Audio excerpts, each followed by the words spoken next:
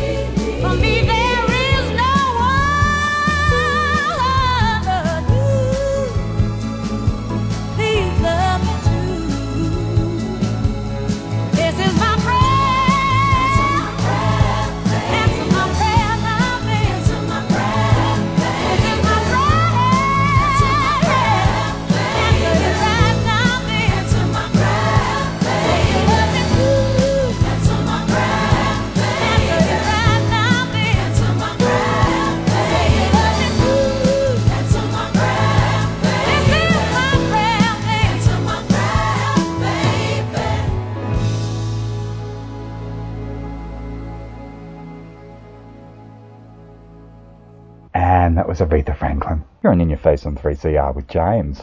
On today's show, our guest, veteran gay journalist and activist Adam Carr, and UK artist Ben Youdan joins us.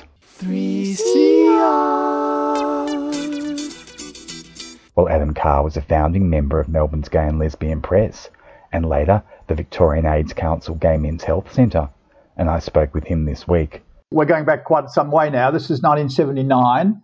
There wasn't any gay media in Melbourne at that time. There was only Campaign magazine in Sydney, which we Melbourne activists thought was terribly frivolous and full of silly gossip and stuff. So at the 5th National Homosexual Conference, which was an annual activists conference that year was held in Melbourne, there was a meeting convened of people who thought it would be a good idea to start a new serious gay activist type publication based in Melbourne.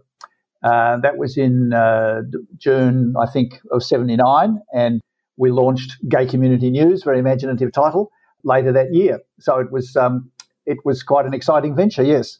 And what were the political issues at the time the community was concerned with? Well, this was before homosexual law reform in Victoria, so it was still illegal for gay men to be having sex. There was quite widespread still occupational discrimination, housing discrimination, bad treatment by police. There were a number of issues that were running at that time that were quite important, and that we felt weren't getting any coverage. And we also wanted the magazine to be not just reporting the news, but helping to make it. We wanted to be an activist publication that actually served to help mobilise the community to make it into a real activist community and tackle these issues. And I guess the community really embraced it.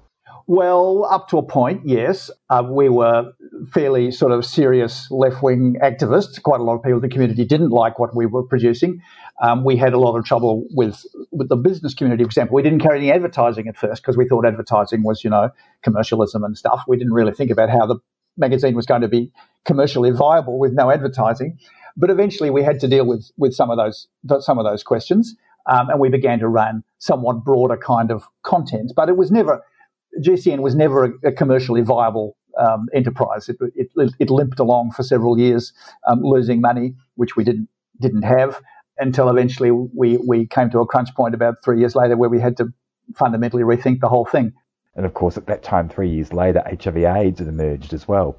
Well, it came along at that exact moment when GCN was no longer viable. Now, had HIV/AIDS not happened, we might have just said, and let it fold. But we felt in that emerging crisis that it was a duty to keep a gay media in Melbourne going because it was carrying, important information that people needed to have. So we had a bit of a crisis at the end of 82, leading into 83. And basically, we then relaunched the publication as Outrage Magazine, which was explicitly a much broader-based magazine. It was still intended to be for both men and women, although that was increasingly a problem because the kinds of content that the gay male community were wanting to read about in the midst of the AIDS epidemic had changed pretty radically. But we survived for a year or so with that model, and that was a much more upmarket, sophisticated. We had colour printing and what have you. We did succeed in getting some money from the Victorian government from a thing called the Community Cooperative Development Program. We turned ourselves into a cooperative, Gay Publications Cooperative, and we applied for a grant to employ staff and to rent an office as a cooperative, which we got.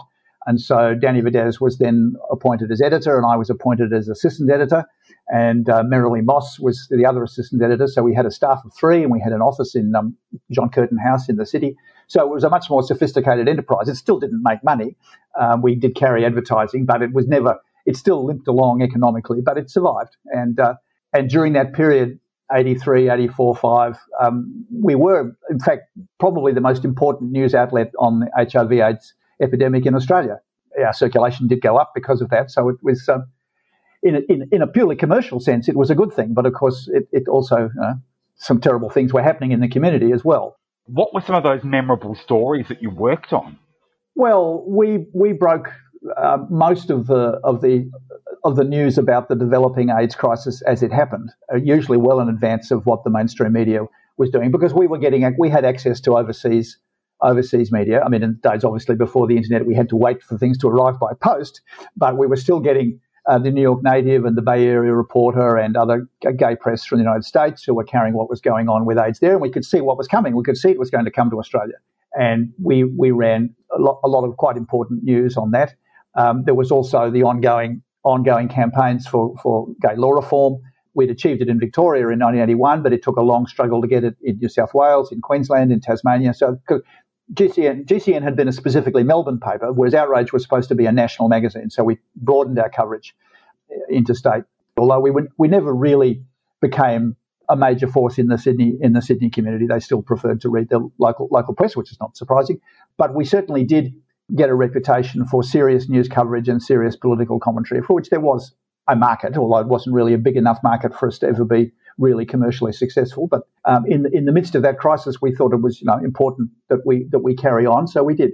What was it like for you as a journalist reporting on so many people dying in the community? Yeah, it was very tough, not just for me, but for everybody, because we're also, of course, involved in the activist response as well. When the Victorian AIDS Council was set up in 83 and 84, I was heavily involved in that. I was doing media work for VAC and sort of swapping backwards and forwards between my journalist hat and my activist hat, which wasn't very good practice, but it was necessary at the time. I mean, sometimes I wrote articles about myself in the third person because it was just inevitable that we would do that. But it was very stressful because this crisis was going on around us. It was affecting everybody we knew. People were getting sick. People were going, and at this point, of course, nobody knew who had the virus. This was before the antibody test was available, and there was no treatment for AIDS. People got sick. They went into hospital and they died. So it was a very, very rough period. In some ways, being a journalist gave you some sense of control, though. I found, doing both activist work and journalistic work sort of therapeutic in a sense. It was a good way. It was better than sitting around doing nothing and fretting about what was happening. So what were some of the challenges in setting up a Victorian AIDS Council Gay Men's Health Centre? I imagine getting government funding was a real challenge. It was at first, yes, because the state government took some persuading, firstly, that this was a real crisis, and secondly, that the correct way to respond to it was to give money to a self-appointed committee of homosexuals who said, give us the money and we'll do the job. But they did come around because it became obvious, particularly after Neil Blewett, the federal health minister, went to the United States and saw what was happening in San Francisco and in New York and came back and said, this is a real crisis.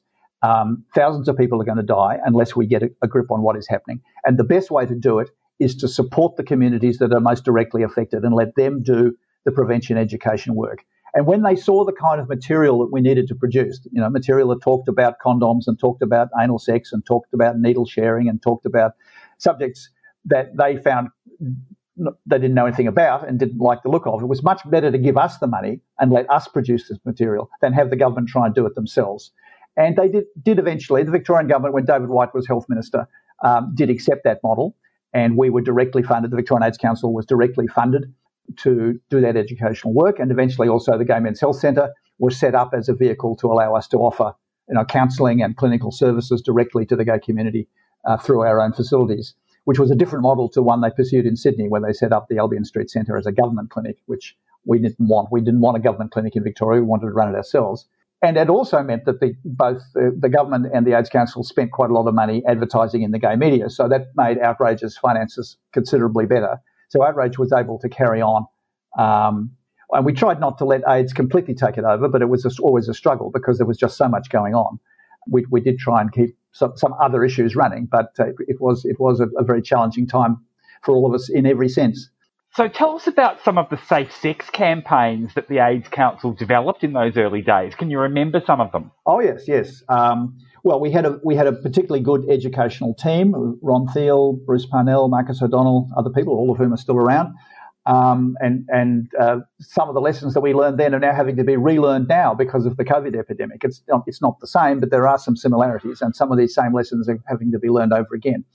We needed to talk to people in their own language. We needed to speak to gay men in language that they understood and pitch the material so that it wasn't the government telling them what to do, but it was a community-based response. This is what we have decided as a community that we need to do, which is quite a different approach from the sort of traditional public health approach that some of the doctors wanted to use, which was to test everybody and quarantine people and close venues and order people not to do this and not to do that.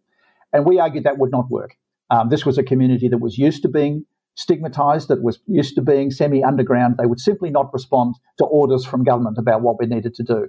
The messages had to be seen to be coming from the community itself. And that was why it was important that they fund us. And we promoted things like condom use for anal sex. We promoted, we used all the gay sex venues, the saunas and the sex clubs. We held seminars, we held meetings, we held demonstrations of how to put on a condom, which, government doctors could never have done. It was only us that could do that. We had the Safe Sex Sisters, which was a group of gay men who got around in sort of nurse drag and handed out condoms and were very funny and put on shows. So we used all the existing vehicles, all the existing, channels of the gay community, gay male community, to get this message out, not just to self-identified gay men, but also men who had sex with men who didn't identify as gay. So we had a big beats program. We put up stickers and messages and phone numbers in all the beats around Melbourne so that men who were looking for sex but who didn't think of themselves as gay, who didn't think of themselves as part of the gay community, would still be getting these messages. And the result was that we drove down the number of HIV infections pretty radically, and no doubt at all that we saved thousands of lives through that campaign. And it was a very successful campaign, which was widely copied in other parts of the world.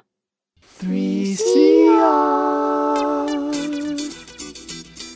You're listening to an interview with veteran gay journalist and community activist Adam Carr on 3CR's In Your Face. What were some of the challenges you faced with the venues in terms of getting safe sex information disseminated to the community? Was there any resistance from the venues?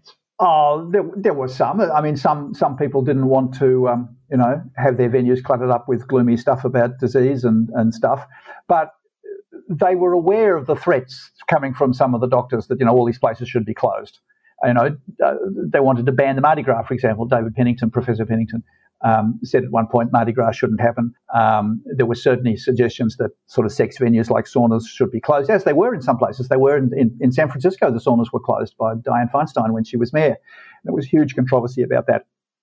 And we argued that, no, they should be kept open and used as centres for promoting education. And we had to sell that. We had to say to the venue owners, look, if you don't cooperate with this, then you will get closed down. There's no, and we won't be able to stop that.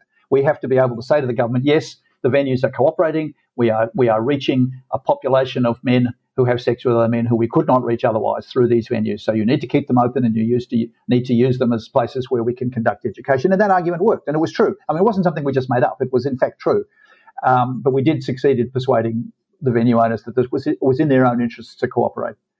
You mentioned before some of the parallels between the HIV/AIDS epidemic in the early 80s and the COVID-19 pandemic today. Can you talk about that a bit more? Well, they're not exact parallels, because HIV was not, in fact, fortunately for everybody, not a very infectious virus. There were only very specific ways you could catch HIV through unsafe sex or needle sharing, whereas COVID is a very highly infectious virus. You can catch it, just by being in proximity to somebody.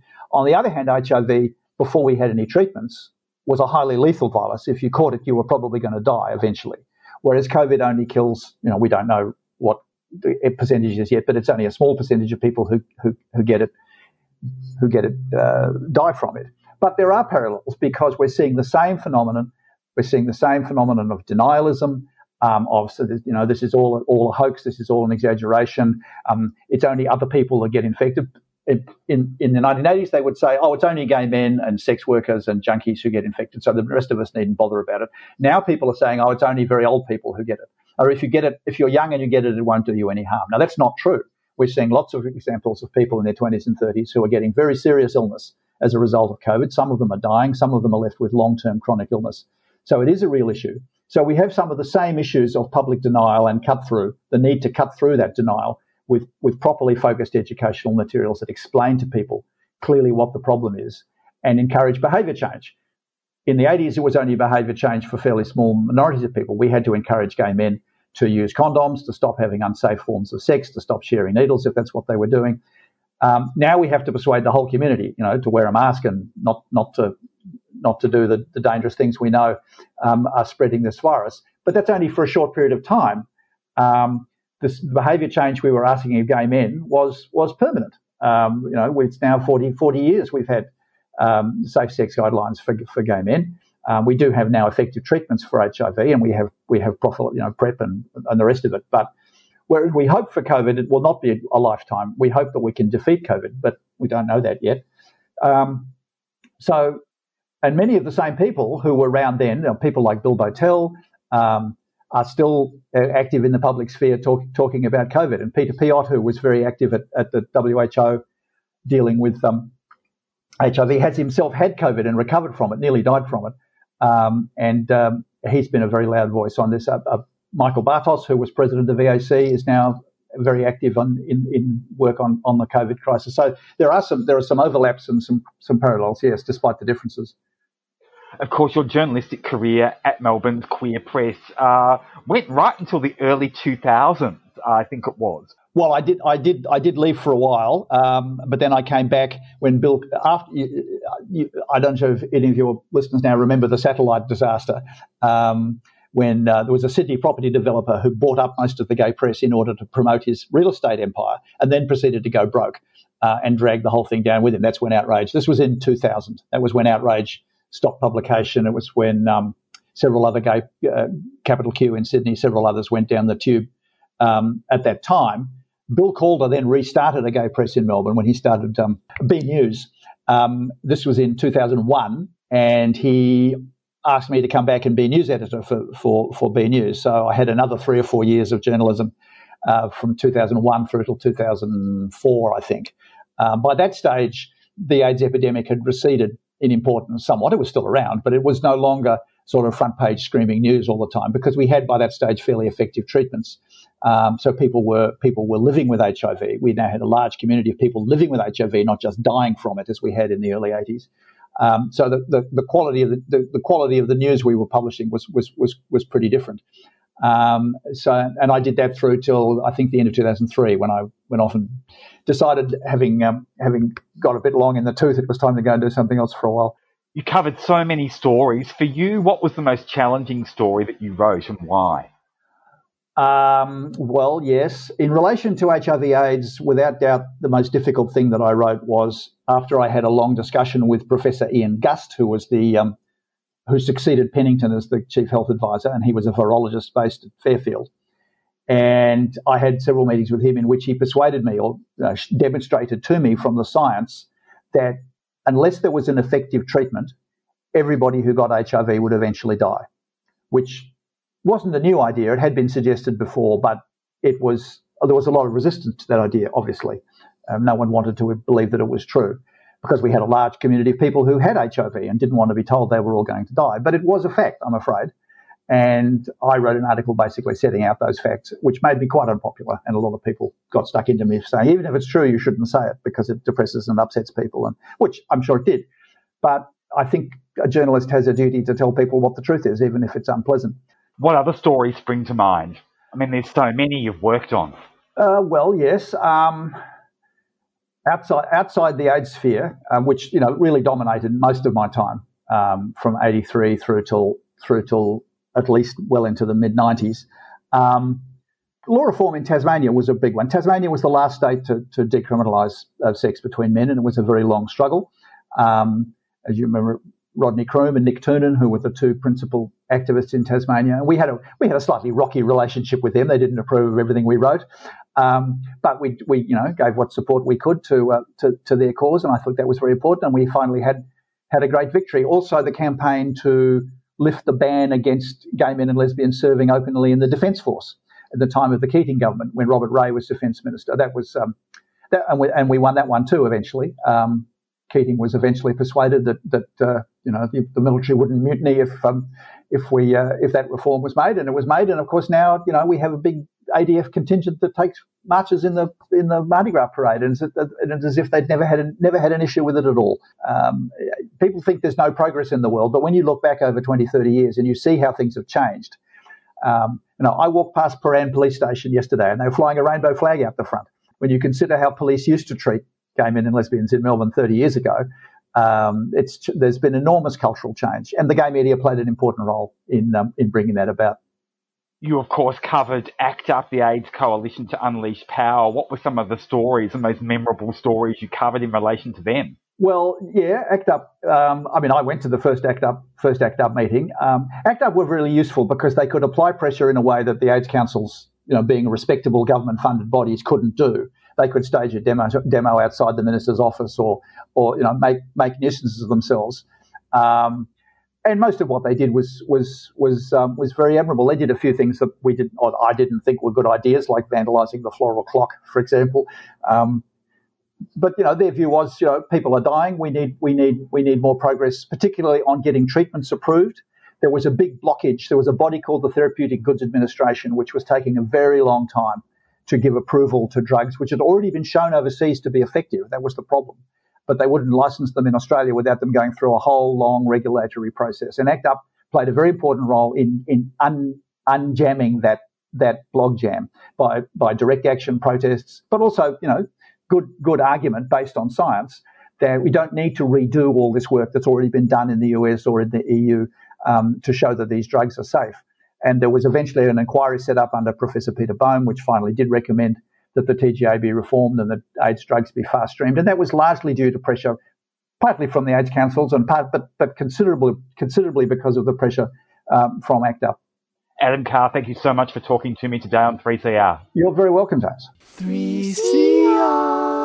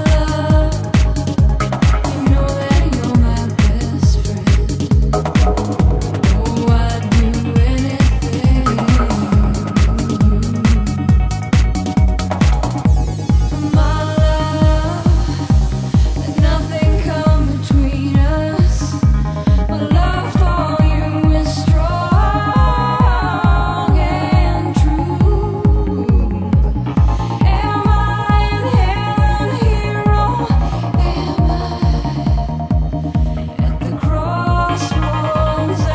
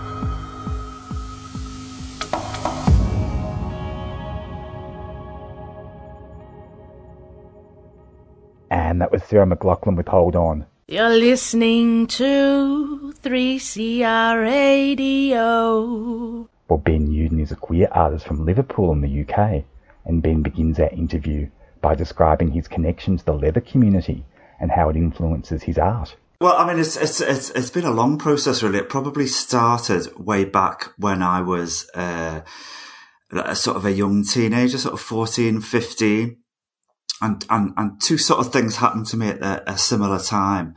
Like, I guess like a lot of teenagers, a lot of young lads growing up, I sort of discovered sort of the punk and metal scene in the city where I grew up. And obviously, you know, it's not worth turning up if you haven't got Doc Marten boots and a leather biker jacket. So, you know, that was one of the first things.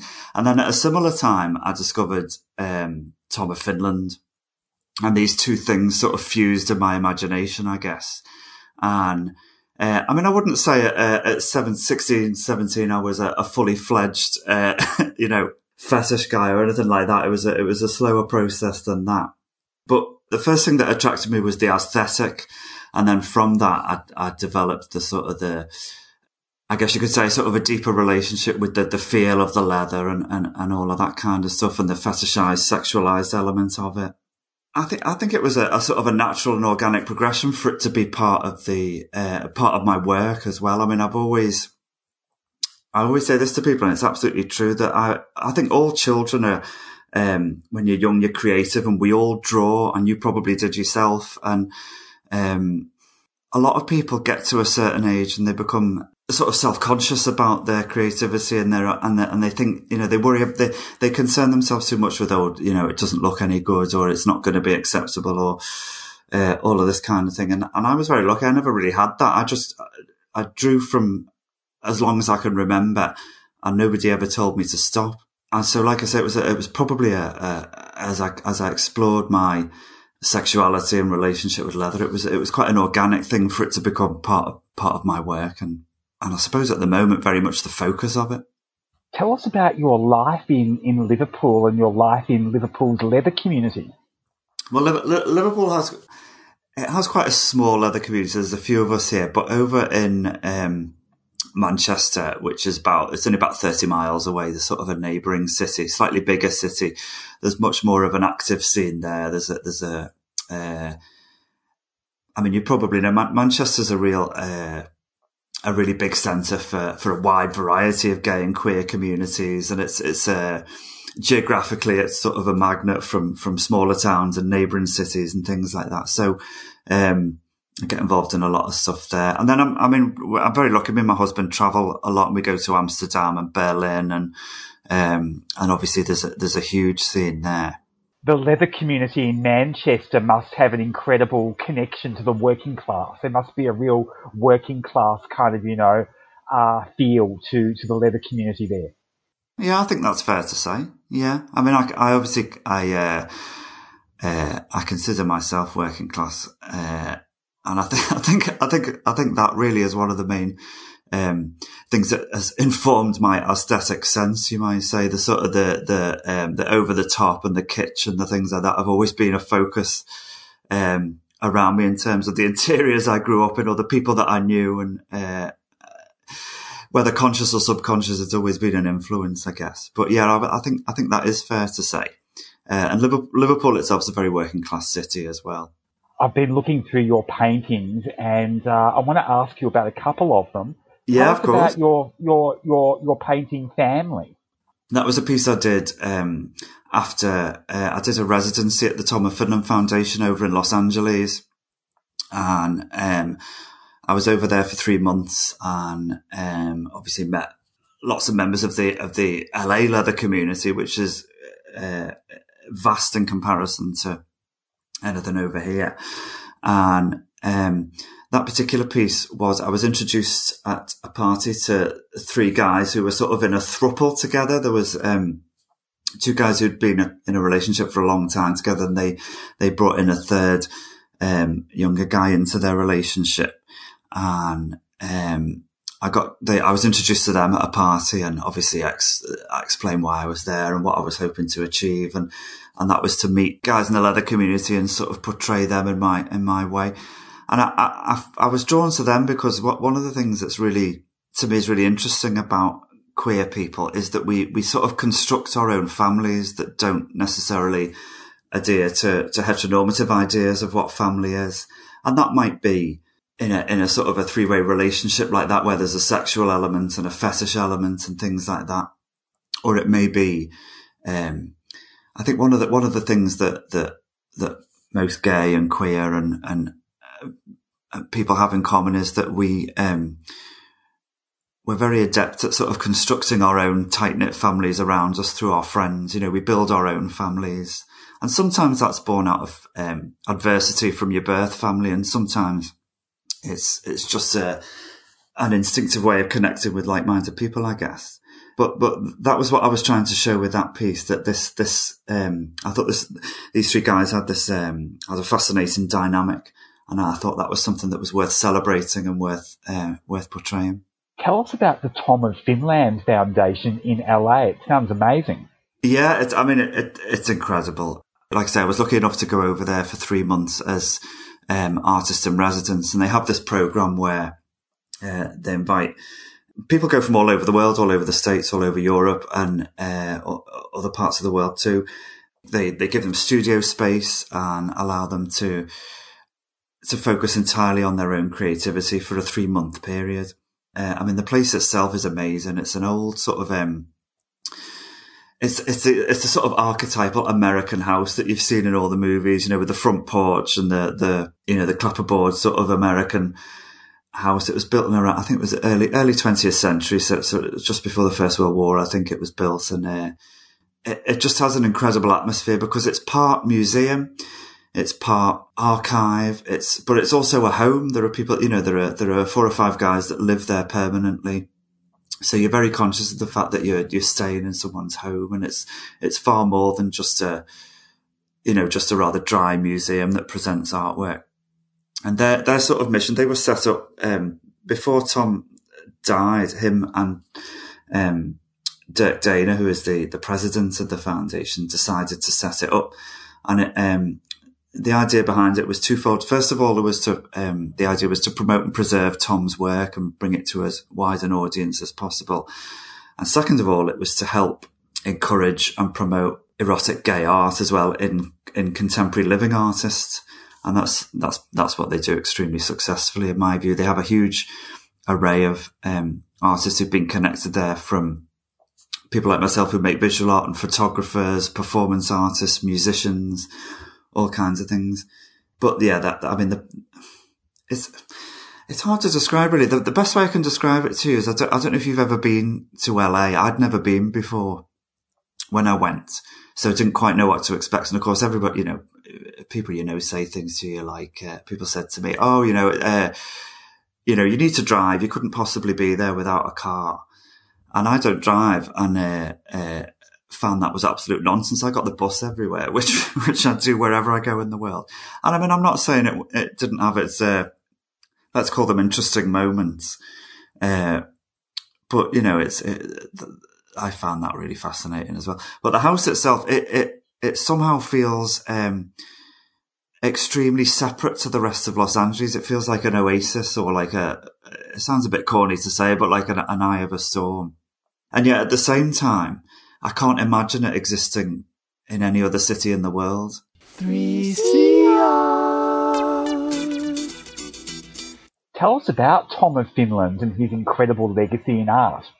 Well, for those who don't know, Tom of Finland is a pseudonym, and he started making erotic gay art centres around uniforms and leather, and certain themes that recur through his work, particularly showing sort of sexual behaviour in the outdoors and in woodlands and in parks and things like that.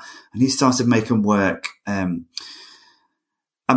He's always drawn as a child and things like that, but his erotic work started really at the end of the Second World War. He was in the Finnish army during the war, and he started making erotic work then. And he although his work is a sort of a fantasy vision of the male form, a lot of the scenarios and the stories were things that he experienced. And he particularly, has a fondness for, obviously, the end of the war, cities like Helsinki were full of soldiers from both sides. There was the Russian army was there, and of course the German army had occupied parts of Finland.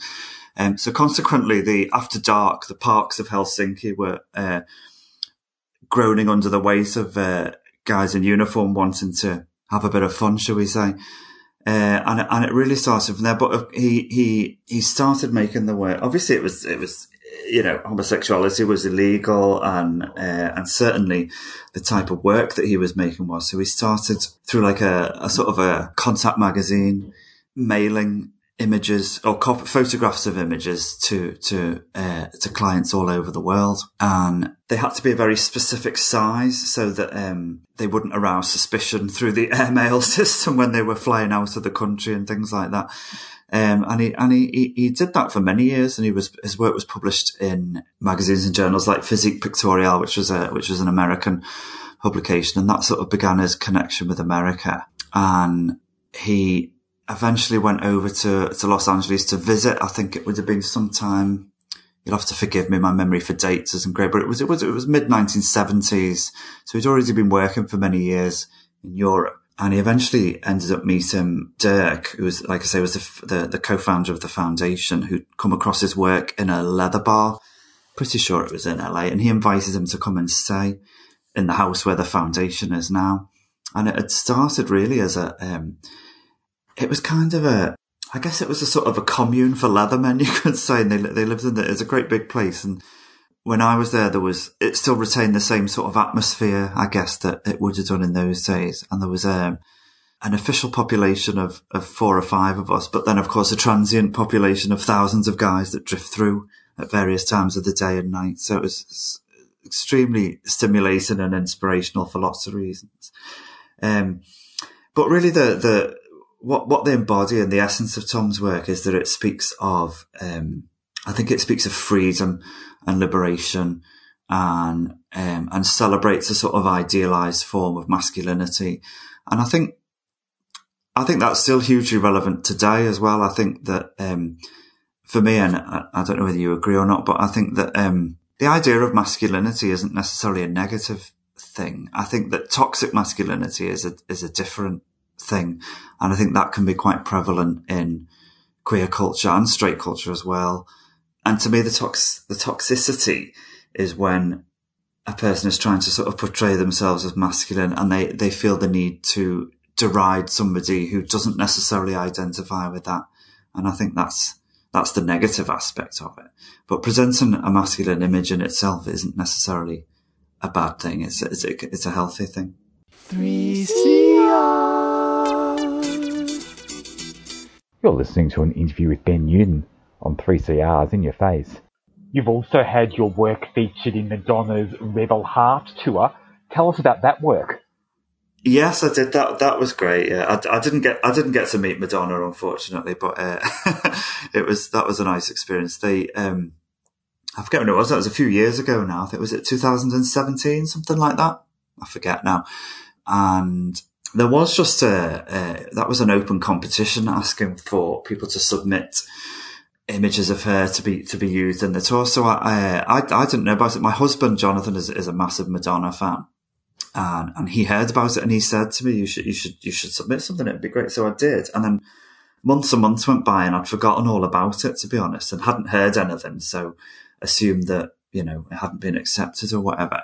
And then I was shaken awake one morning at about 7 o'clock in the morning by Jonathan, who'd been speaking to one of his Madonna fan friends who'd been to the first Rebel Heart concert, which I guess it was in the States, I don't know. And he'd messaged him in the middle of the night saying, "I've just seen Ben's artwork on the tour, it's amazing." And that was the first I heard of it. But that was great. And it also led to, obviously the piece in the show was a huge projection of a much smaller painting.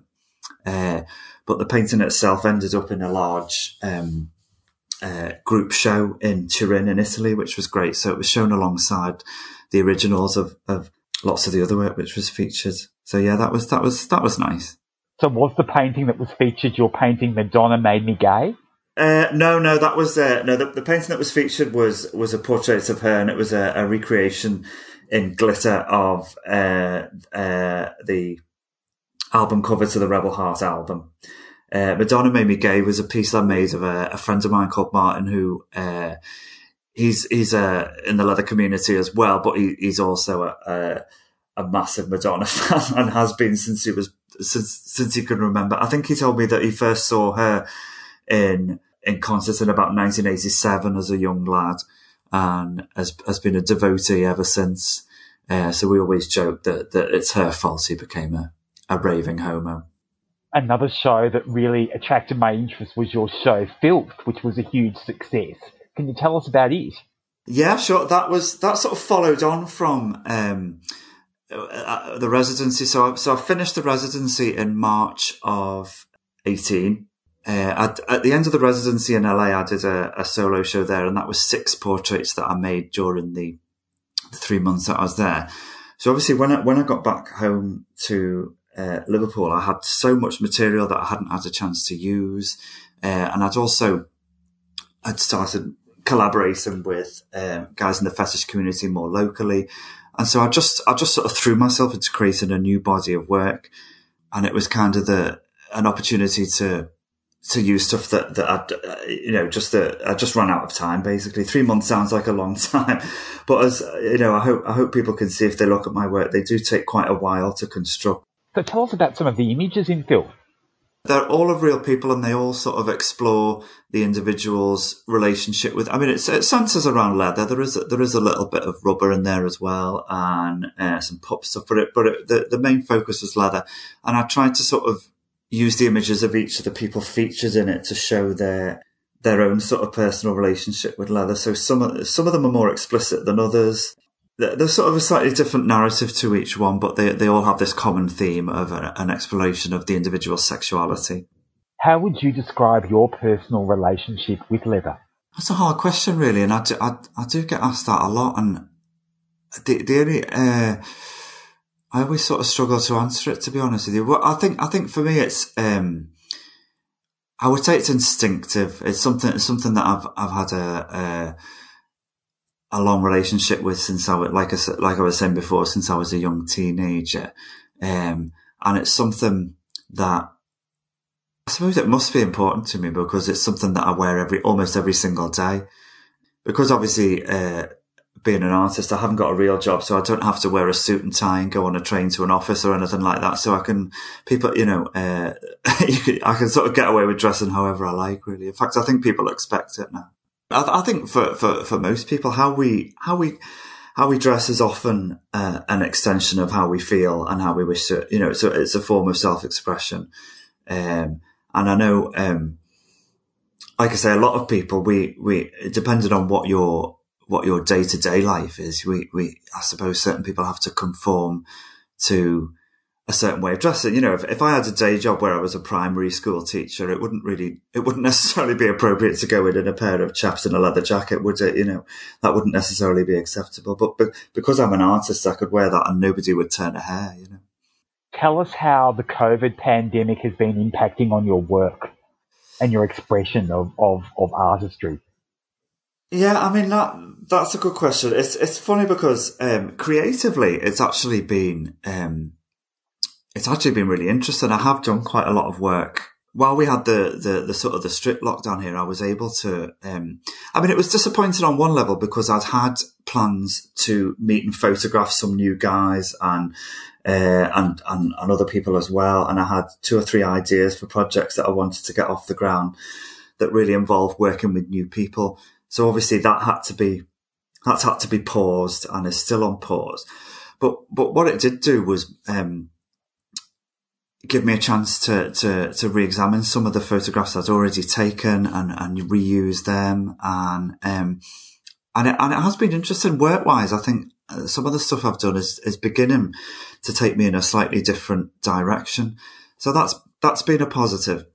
But obviously the negative side of it is, like I say, I've not been able to make any new plans to actually put any exhibitions together.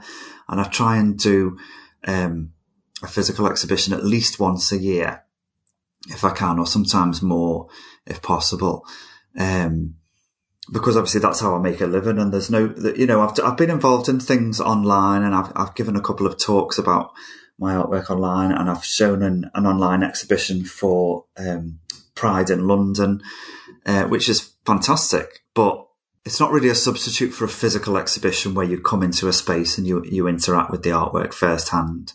There isn't really a substitute for that. So that's been disappointing. You mentioned that you found your work going in a new direction. Tell us about that new direction. The best way I can describe it is a lot of the pieces I did in LA and then the stuff for Filth were sort of figures in isolation and in quite a coloured background. And what I've started to do now is to bring in more context to the composition. So, for example, I'll be working on a piece later today that is a portrait of a leather guy I met over in LA. Because I've not been able to photograph new people, it's been great to go back over photographs that I've taken in the past. And he's the guy he's a curator at the Tom of Finland Foundation, and I've made a portrait of him in his full leather, smoking a cigar, but it's sort of standing in front of like a Gothic tracery window. So it really sort of anchors the figure in an environment that hopefully adds something to it. And then I've not long finished a piece that was 2 paintings of, from a distance, they look like just ordinary sort of suburban houses. And then when you get close and look through the windows, you can see that there's some sort of leather orgy going on and that kind of thing. So that's very different to the work I've done before. I mean, obviously exploring similar themes, but in a different context.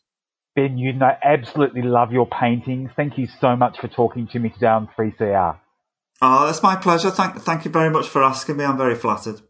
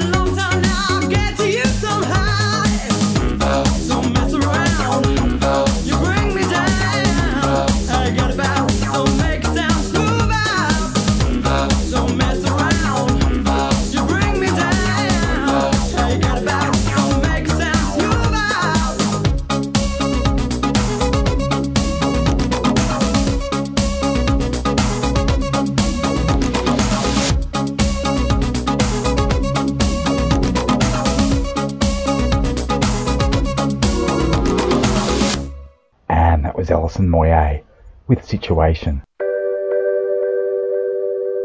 So this is in the middle of the pandemic where this billionaire is suing the Pentagon for a military contract for what most people think is the place that you order books from. It's a very interesting case study in pulling out the different threads of militarism and how it can really be embedded in so many aspects of our lives that we don't even realize that when we order something from Amazon that we're putting workers' lives at risk and that we're supporting what is becoming becoming an increasingly important actor in the military-industrial complex. Exposing that to people, I think, is very important. People will care if they understand that this is how things are all interconnected and linked. It's surfacing that information, it's making that accessible and making it relevant for people's lives. And I think that is another opportunity that COVID-19 really presents to us, is that we are all connected and these structures are all connected. We can see that much more clearly now than we could before.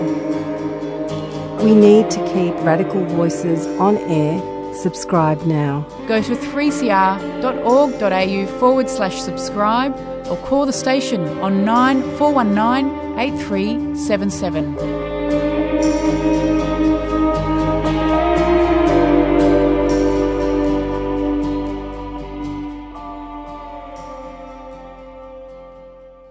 And we'll catch you next week on In Your Face. Taking us out is Tame Impala, Disciples. 'Cause I was